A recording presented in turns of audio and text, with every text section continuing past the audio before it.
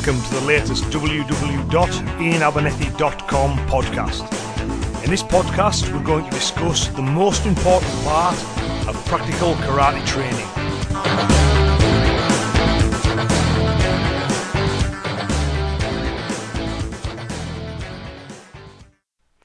Hello everybody, and as you've just heard, this month we're going to discuss what I feel is the most important part of practical karate training. And before we get into that, I'd just like to thank everybody for the continued support of these podcasts. I'm really happy with the feedback that we're getting on them and the number of people who are listening to them. That's great. So thanks once again to everybody for supporting them in the way that you have, and for enthusiastically spreading the word about them too. It's really great of you to do that, and obviously if you keep enjoying them, then we'll keep on making them. So thanks very much. So without further ado, I'll shut up and we'll get into the main body of this month's podcast. So thanks once again, and I'll hand you over to me. Bye now.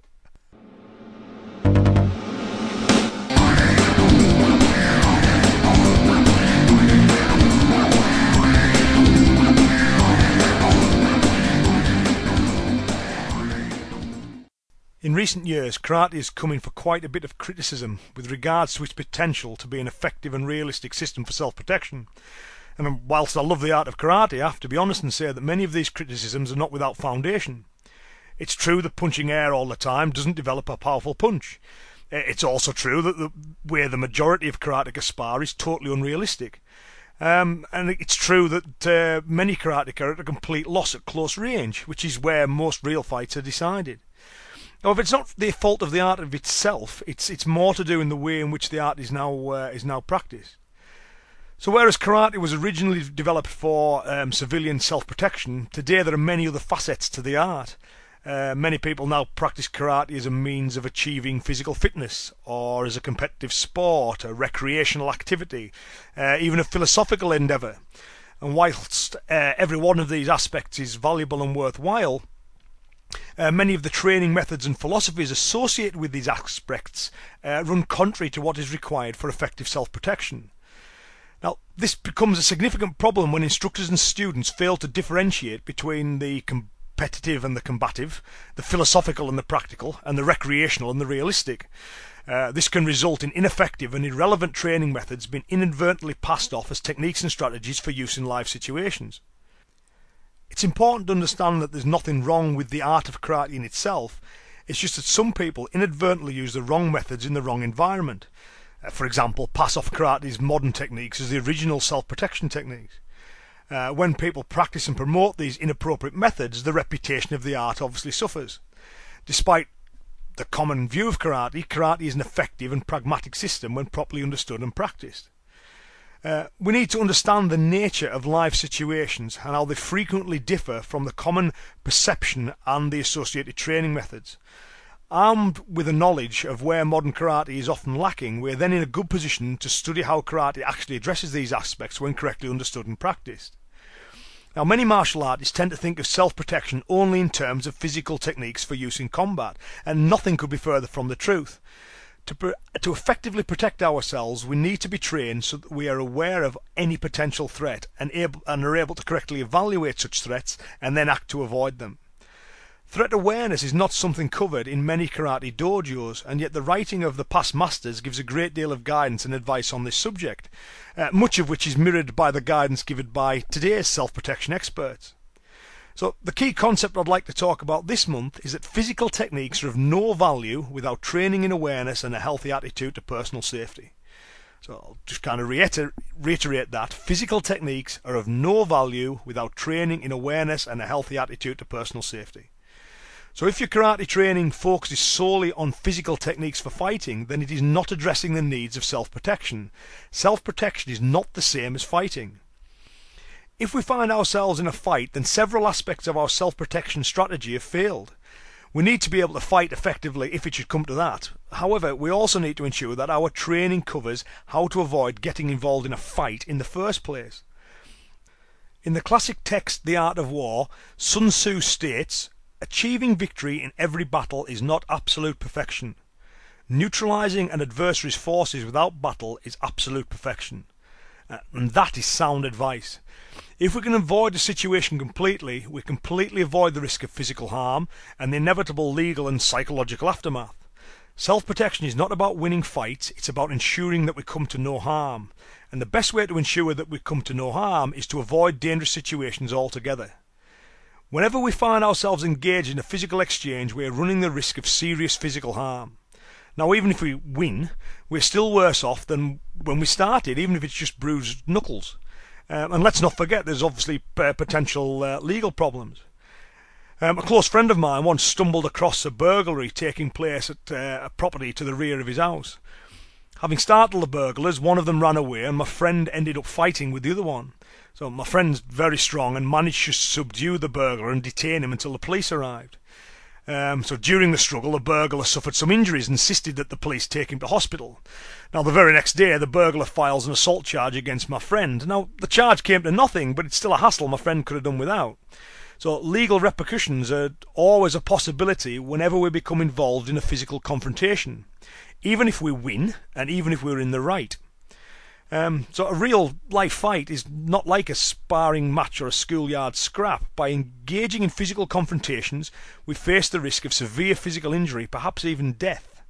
Now, from within my own family and friends and acquaintances, there are people who have been hospitalised, people who have had ears bitten off.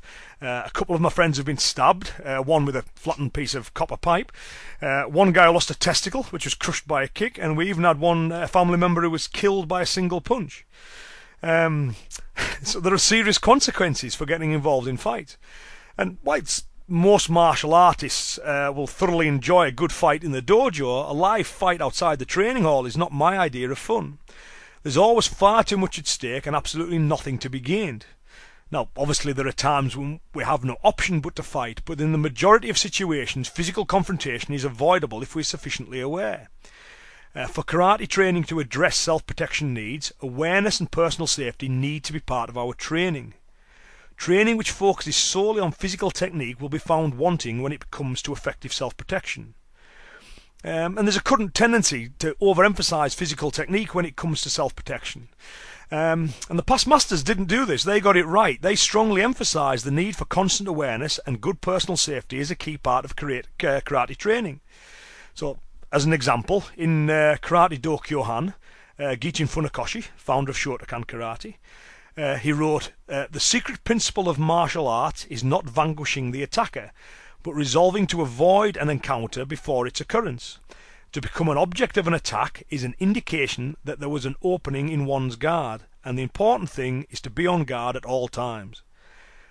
Funakoshi then goes on to discuss the importance of avoiding dangerous neighbourhoods and situations, and Funakoshi also states that running away and shouting for help are the best forms of self-defence. So here we have one of modern karate's founders emphasising awareness, avoidance and escape over physical technique. And he wasn't alone in that. In Wado-ryu Karate, Hironori Zuka, the founder of Wado-ryu Karate, he wrote, "There is an old saying, leave one's yard and find 7 enemies. No matter how skilled one is in the martial arts, he will find himself unprepared if encountered off guard. Ideally, then, one should be constantly in a state of preparedness." Zuka then goes on to give numerous examples of actions that will reduce the risk of attack and other physical dangers. And again, we see the importance of awareness being emphasised. There are many other examples besides the two given. However, we can see that constant awareness was also regarded to be a fundamental part of karate training. In much of modern training, the only mention of awareness is in relation to things like not dropping your guard after scoring a point or not taking your eyes off the opponent. However, awareness, or zanshin, is a much broader concept. So zanshin refers to a constant state of readiness, awareness and alertness. If we're constantly in a state of zanshin, we'll be aware when a potentially dangerous situation begins to develop. And because we're aware of the situation, we're then in a position to evaluate the nature of that situation. And having made that evaluation, we can then take steps to avoid the situation. Or, if we can't avoid it, then we're in a good position to neutralise it physically because we can tactically intervene and we won't be taken by surprise. So awareness is the foundation upon which effective self-protection is built. If you're not aware, a dangerous situation could easily take you by surprise. And by then, it will be too late to take any action. Regardless of how strong a punch you have, If you do not have awareness, you'll leave yourself wide open to attack, and in all probability, you won't even get the opportunity to use any of your techniques. It's worth remembering that most assailants don't want to fight. If they can take you out by surprise, then so much the better. Awareness can also prevent potentially dangerous situations from actually occurring. It is vital that none of your actions place you in danger or mark you out as a potential target. You need to be aware of potential risks that can be caused by your actions and omissions. So to give a few examples, if you withdraw a large amount of money from a cash point and then walk away whilst counting it, you may attract the attention of any prospective muggers. If you keep a bag or a purse in the back seat of your car with the doors unlocked, there's a potential for someone to open your back door and take those items if you're in slow-moving or stationary traffic. If you get drunk, your awareness will be very limited and therefore you're a much more attractive target. Being alone or in isolated areas reduces the risk of attackers being spotted and therefore again, they're more likely to attack you.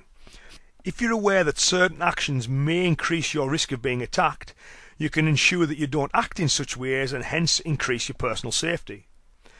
Another advantage of being aware is that the professional criminal will generally be on the lookout for the easiest victim they can find. If you're oblivious to their activities, then you're an easy target. If it is obvious to them that you're fully switched on and therefore alert to their activities and intent, there is a strong possibility that they will leave you alone and look for an easier victim. When it comes to protecting ourselves, awareness is far more important than any fighting technique. To be constantly aware can be difficult as our minds have a tendency to wander when engaged in day-to-day activities. What we need to do is train our subconscious to act as a lookout so that when a potentially dangerous situation arises, our subconscious will alert our conscious mind to the danger. One way to develop awareness is to spend a few weeks engaging in conscious internal dialogue when going about your day-to-day business. So what you do is keep a running mental commentary about the dangers and potential dangers as you go about your business for a little while each day. So, as an example, let's run through a fictitious trip to the local post office. An internal commentary for that journey could be something along these lines. I've packed some packages to take them to the post office. They are not valuable, but they look as if they could be. I'll pop them in a supermarket carry bag so they look less likely to attract attention. I'm posting them in the middle of the day so there will be plenty of people around, which will reduce the risk of my being attacked. I'm walking along the street and I see nothing of concern. A car has just pulled up in front of me and opened the passenger side door. I'll walk further in from the curb so I can't be pulled into the car if they should attempt to grab me. Up ahead there are a gang of people involved in a heated argument. They look aggressive and agitated, so I'll cross the street to avoid them, and so on and so forth. After you've engaged in internal commentary for a little while, the process will start to become internalised and you'll be much more aware of your surroundings. You'll no longer actively be aware of the process, but it will still be going on regardless. And it's important, to state at this point, though, that we're not trying to develop a paranoia, but a healthy attitude to our own personal safety. To quote Otsuka once again, preparation of one's mind is necessary at all times, not to the extent of paranoia, but as a course of habit. So it is this habit of preparation that we're trying to develop and that we want to adopt. One final thing I'd like to cover is the need to trust our instincts. Sometimes we can find ourselves in a situation in which we feel uneasy, but are unable to ascertain exactly why we feel uneasy. And it's worth remembering that we're evolved from a long line of individuals, all of whom have survived at least long enough to breed, so every single one of us is a thoroughbred survivor. And therefore we have finally developed survival instincts when they're allowed to operate. If we find ourselves in an unnerving situation, it's important that we believe our instincts and never second guess them. If something feels wrong, then it probably is. If a person is setting off your alarm bells, and make your excuses and get away from them. If we develop our day-to-day awareness and learn to listen to our instincts, we'll be able to effectively avoid the vast majority of dangerous situations.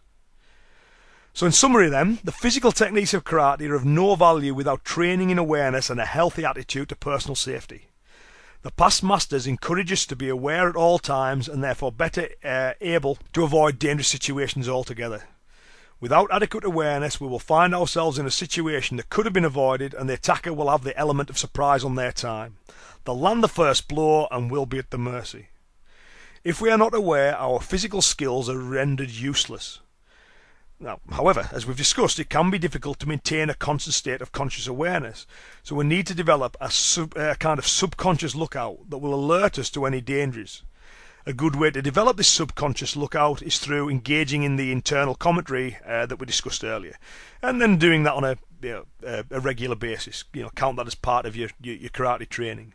So if we are to practice karate as an effective self-protection system, we need to ensure that awareness and personal safety are emphasized in our training. If we concentrate solely on the physical techniques needed for a fight, and the concepts of threat awareness, threat assessment and threat avoidance are never discussed, then our training is falling well short of the mark when it comes to realistic self-defense.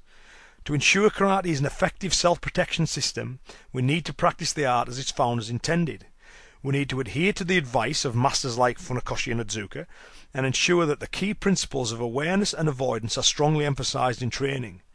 In this way, the majority of situations can be avoided completely, and for those that can't, we're prepared and will be able to tactically to intervene. We won't be taken by surprise.